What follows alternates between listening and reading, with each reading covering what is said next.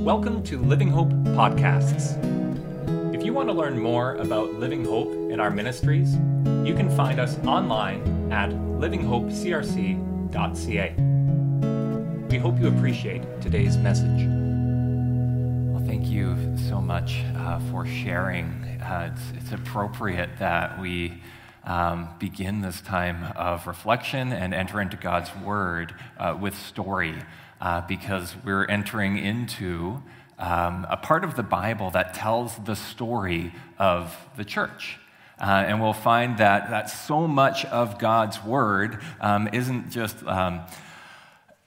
theology and dogmatic statements, but it draws us into this story of how God is alive and how God is at work. We are starting in a series in the book of Acts, and just a note about the author. Acts is written by Luke, and Luke wrote the Gospel of Luke as well. And something that we might not be aware of when we look at Scripture, and specifically at the New Testament, is just how much Luke has written.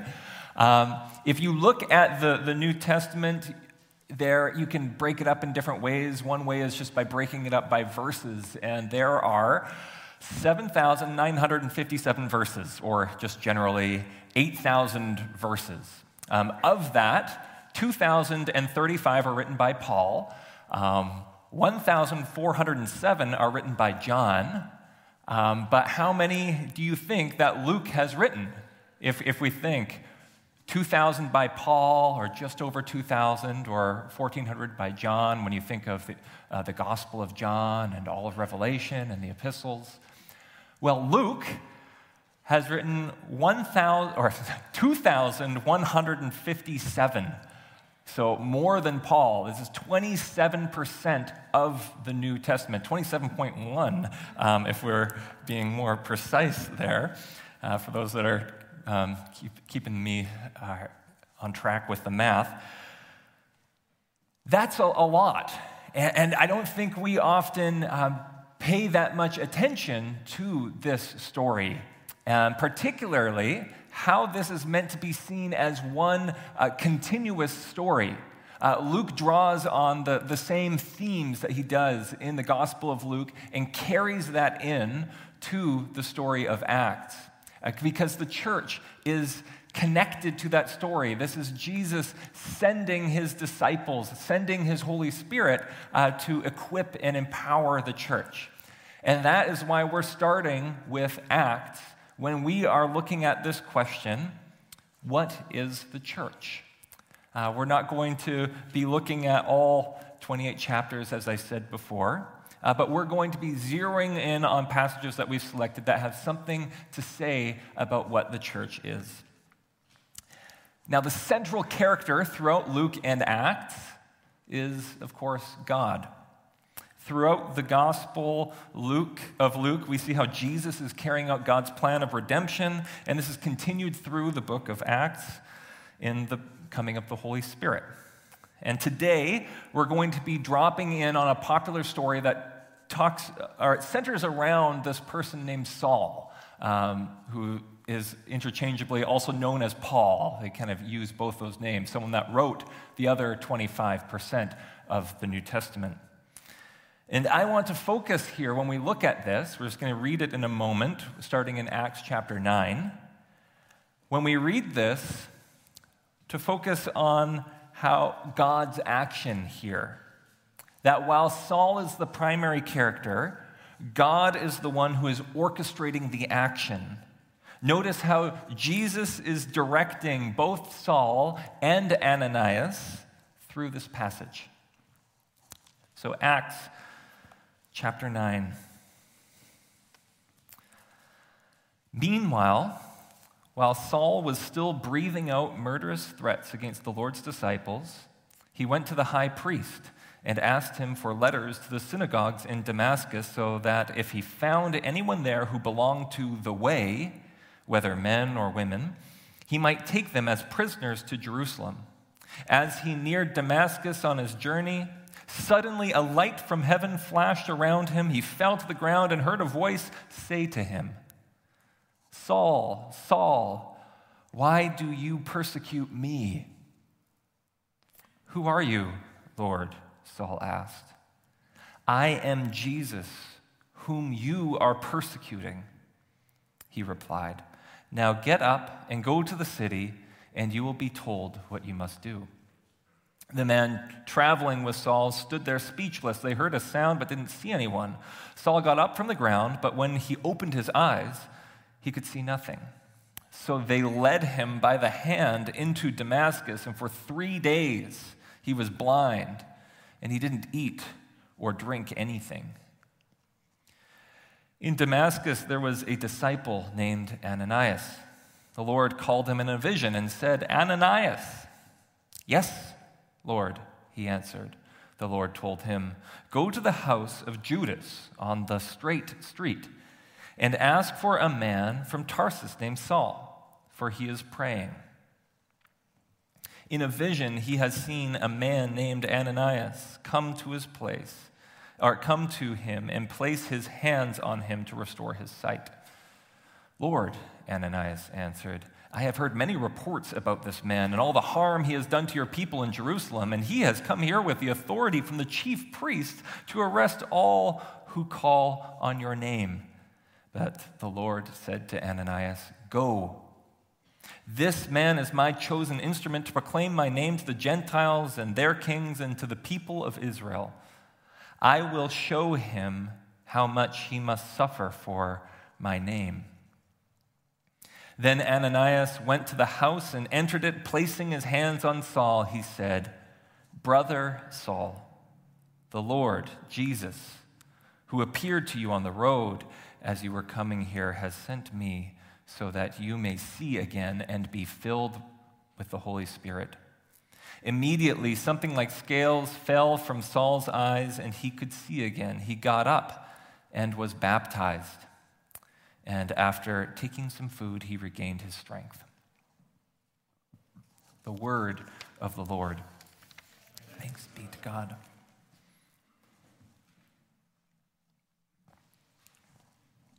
Over the past number of months, in conversation with different people from the church, in conversations with people, with other pastors, one of the questions that has come up over and over again is, how are the changes that we see in the world today going to impact how we do church? How has online attendance changed what church is? There's this sense in which people are asking this question in a fresh way. What is the church? What's at the foundation of who we are as the church? And there's several different places that we can start when we talk about what the church is. For one, we could talk about what the church does. That the church is fundamentally a worshiping community, that the church is something that goes out in mission, that brings, that is an instrument of God's salvation.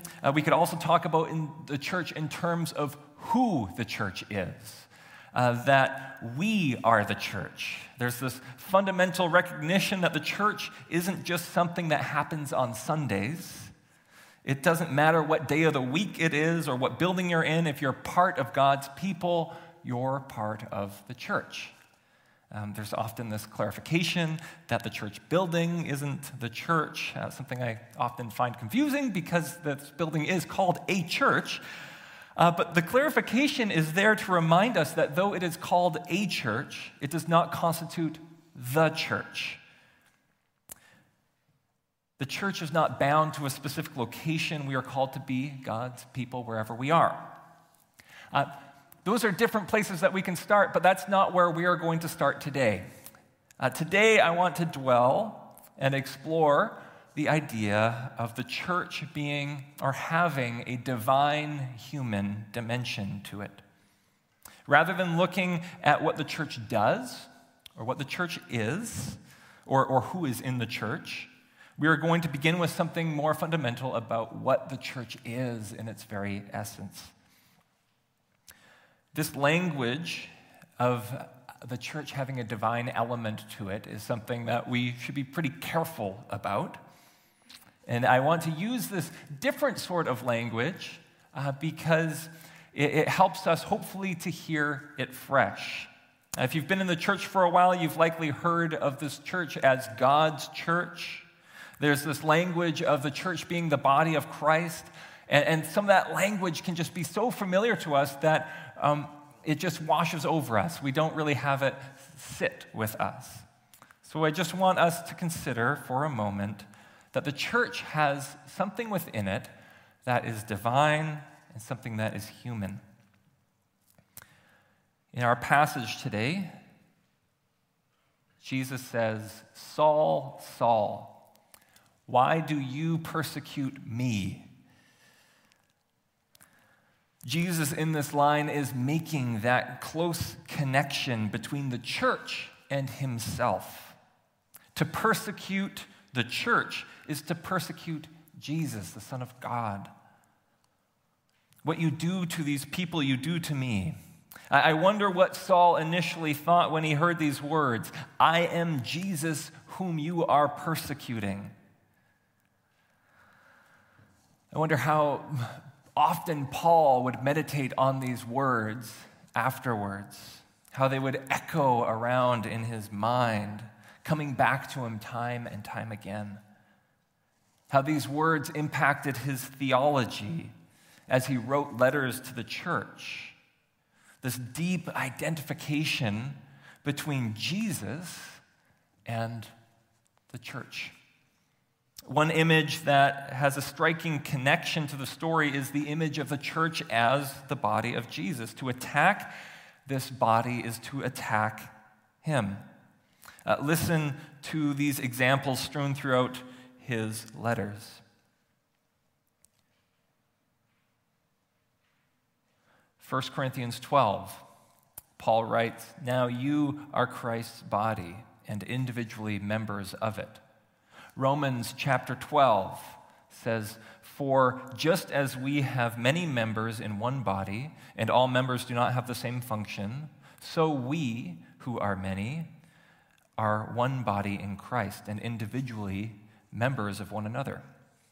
Or Colossians chapter 1, Christ, he is the head of the body, the church. He is the beginning and the firstborn from among the dead, so that he himself will have first place in everything.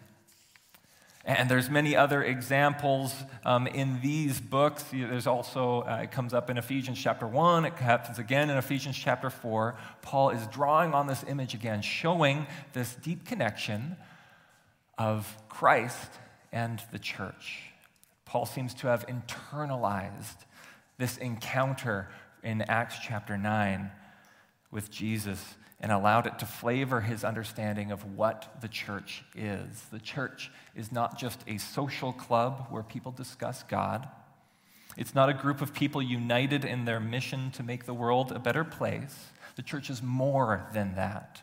It is divinely constituted. It is the living body of Christ. Now, for Paul, he would have to understand this, I think, more deeply than just a metaphor. So how is it that he looks at the resurrected and ascended body of Christ and connects it to this church, which is on earth? To be able to make that connection, he has to have a deep understanding of what the Spirit is, the Holy Spirit. And the Holy Spirit has a central role when we look at this broader narrative that Luke is telling. When we look at the Gospel of Luke and move it into the book of Acts, we see the Holy Spirit coming over and over again. The Holy Spirit first comes up in a big way in Luke chapter 3, verse 16. It's one of the 3:16s of the Bible. Not John 3:16, though, but Luke.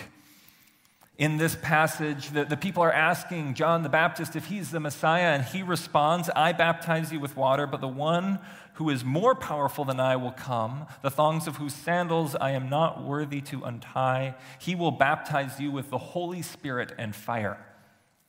This is at the very beginning of the Gospel of Luke. This is Luke chapter 3. If we remember, Luke chapter 2 is where Jesus is born. This is before Jesus enters into his ministry, and Luke chooses to introduce this ministry with the idea that Jesus will be the one who brings the Holy Spirit. There's something significant about that action of bringing God's presence in a new way, constituting a new type of indwelling, a new understanding of what it means to be the people of God. The rest of Luke and Acts is the playing out of this. Luke 24, verse 49, so just 4 verses from the ending of Luke, he goes back to that language of the Holy Spirit. The final words of Jesus in instructing his disciples is to stay in Jerusalem and wait for the coming of the Spirit. And in case having the Spirit kind of bookend Jesus' ministry in the Gospel of Luke isn't enough, he begins the Acts with that same reminder.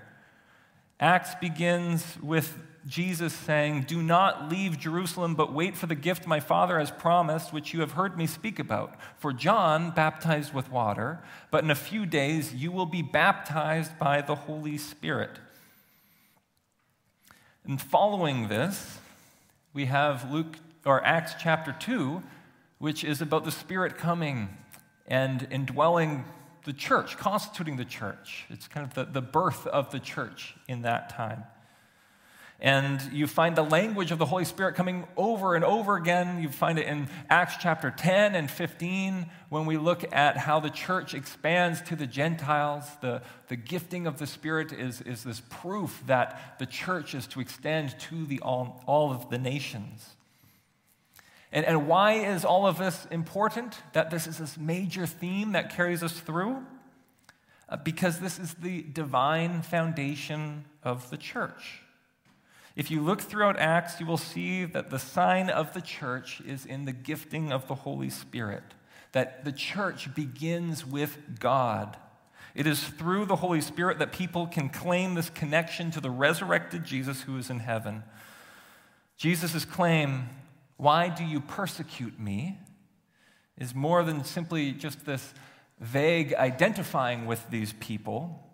The persecution of the church is persecuting people whom through the Spirit are participating in the life of Christ. This is why the Gospel of Luke and Acts are meant to be read as this single unit.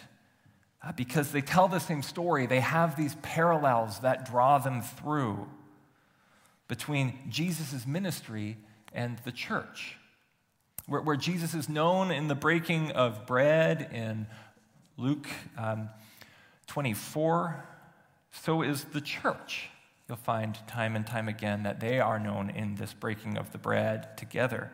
Jesus experiences suffering and persecution, and so does the church. Jesus performs miracles, and so does the church. Jesus welcomes the outcast and looks after those who are oppressed in the society, and so does the church. This is not because the church is just filled with people who are extraordinary, unique, and are doing all this from their own efforts, but because the Spirit comes and equips them to live a life that's modeled after Christ. The church, when we look at it, doesn't start where Jesus shows up in Luke. It doesn't start when the disciples hear Jesus' teachings.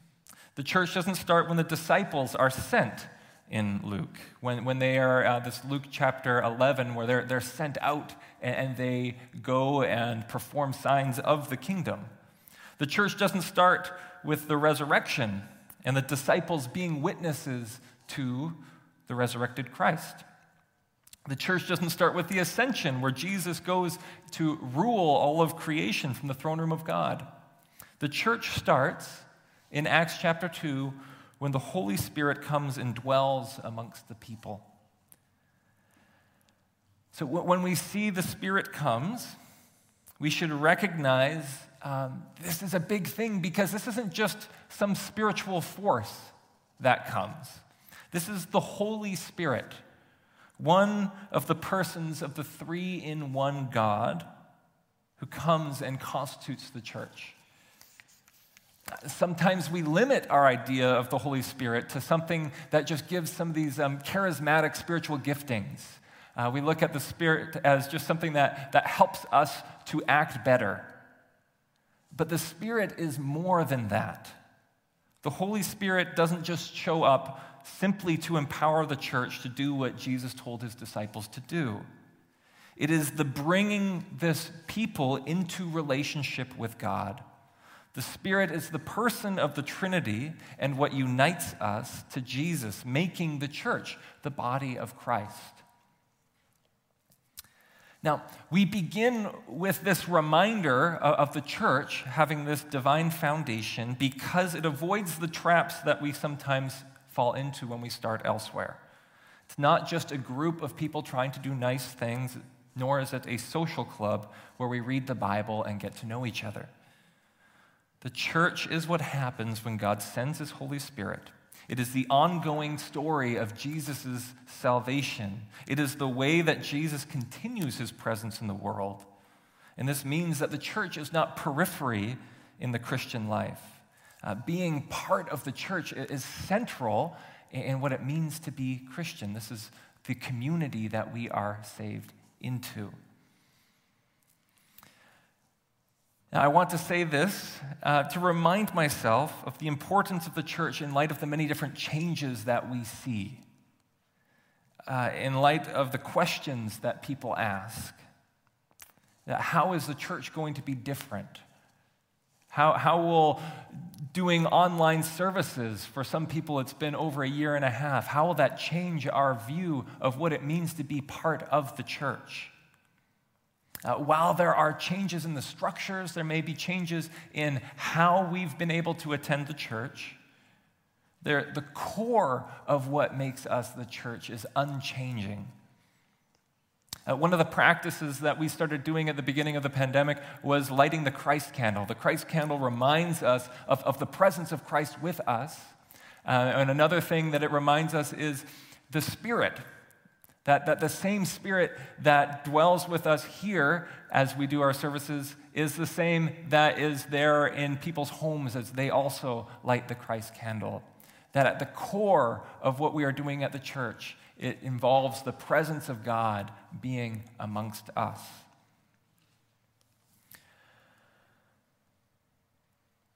Now let's turn also to look at who is in the church and how they got to be part of it, because that is also part of what we read. But this too, we'll see, is centered in on God's work. That it is God who constitutes the church, but God who is also equipping it along the way.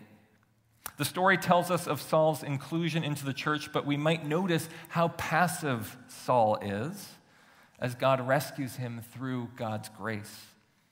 Remember too, how Saul begins this passage.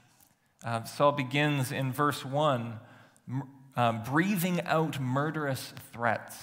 He's got murder on his breath. He is persecuting the church. In his embrace of Saul, we might hear an echo of Jesus' words in the cross from Luke chapter 23, where Jesus says of the people around him that are persecuting him, "Father, forgive them, for they do not know what they are doing." The Jesus who forgives those who persecute him in this passage shows the extent of his forgiveness. He doesn't just forgive Saul here, just doesn't say you're forgiven and just go on your separate ways. He forgives them and invites him into this deep relationship. At the end of our story, we have the Holy Spirit coming upon Paul, this indwelling of God.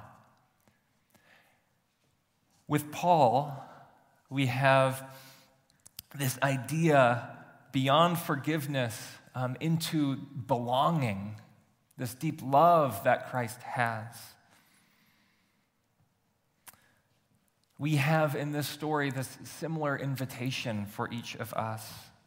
If we put ourselves in the place of Saul here as people who, by God's grace, God invites us and God offers that forgiveness and that love. That somehow in the midst of my disobedience, in the midst of getting things wrong, God makes himself present and works out his blessings in and through us. The story, when we look at Saul from that way, contains hope for people like myself and for you.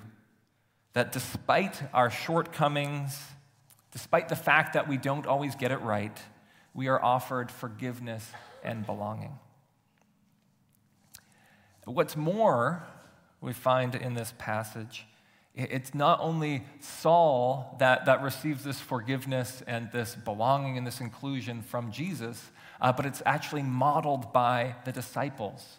So now we, as the people who are included in this church, we get to model that for others. And this is seen in Ananias. Look at Ananias in this passage and how he introduces himself to Saul in calling him brother. Do we have the ability to reflect Jesus' forgiveness like Ananias does, where he welcomes a recent enemy of his, one that was persecuting him, as a brother?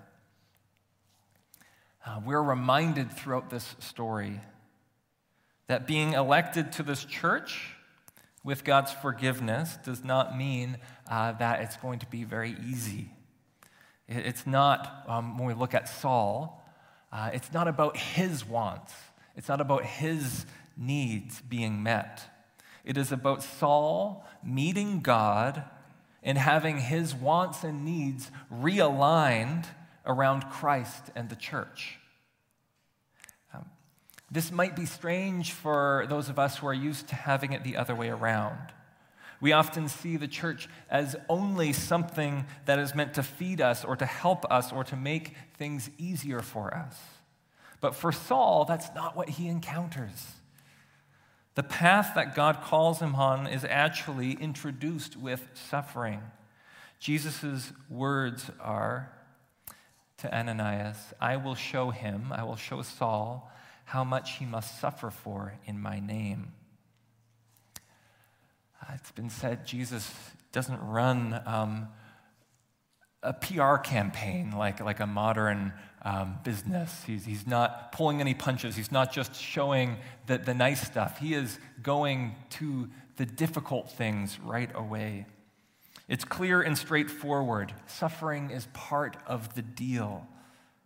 It appears that the followers of Christ could assume a similar reception that Jesus got. This is something different from just a story of Jesus coming in and making things easier. Yes, Jesus does come to heal wounds, but the life of being with Christ is far from easy. For Paul, it wasn't about becoming independent and successful or this complete removal of pain. When he encounters Christ, he moves from being someone who is healthy and powerful and independent to one who is blinded, having to be led around by others.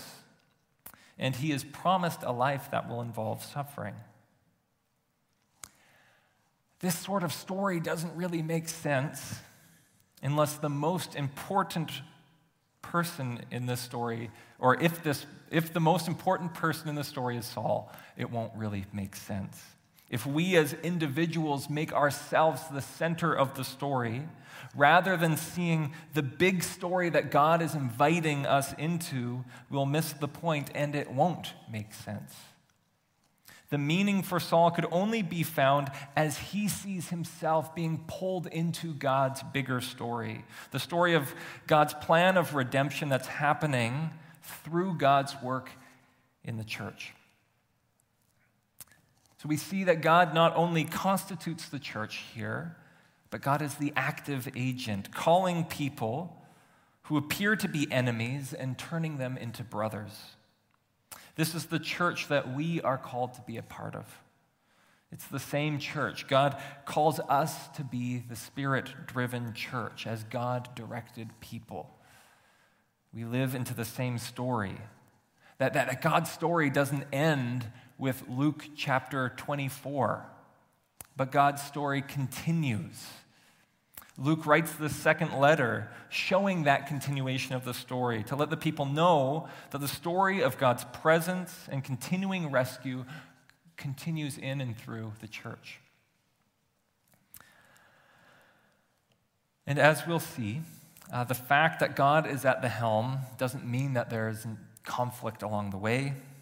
After all, the church is divine and human. It has this human component to it too.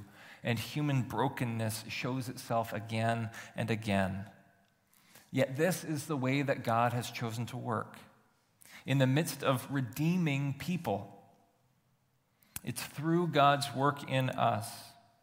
It is through this that that the church perseveres and brings the healing that it is meant to bring to the world through the Spirit. So what is the church? We remember first that the church is the body of Christ, constituted by the Spirit. Its foundation is one beyond any worries of the fears and changes from this world. For the church has the creator of the world at its foundation, working in and through it. The church is the way that God chooses to make himself present in the world through people who, like Saul, were chosen by God to be God's instruments. So may we find our meaning and our bearings as we center ourselves in Christ and in the community that he calls us to. Let's pray. Dear Lord, we thank you for the gift of your word, for stories that reveal who you are and how you work in the world. As we take time to look at the beginnings of the church, help us to see how that same Spirit is working in us and drawing us into relationship to Christ. May we have confidence in knowing that our God is who constitutes the church, who started it, who keeps it, who leads it. Equip us as the body of Christ here on earth. May our actions reflect your forgiveness, your love, and your goodness. Amen. Thank you for listening. We hope that you are encouraged and challenged in the message and through the work of the Spirit. Once again, if you want to learn more about Living Hope, you can find us online at livinghopecrc.ca.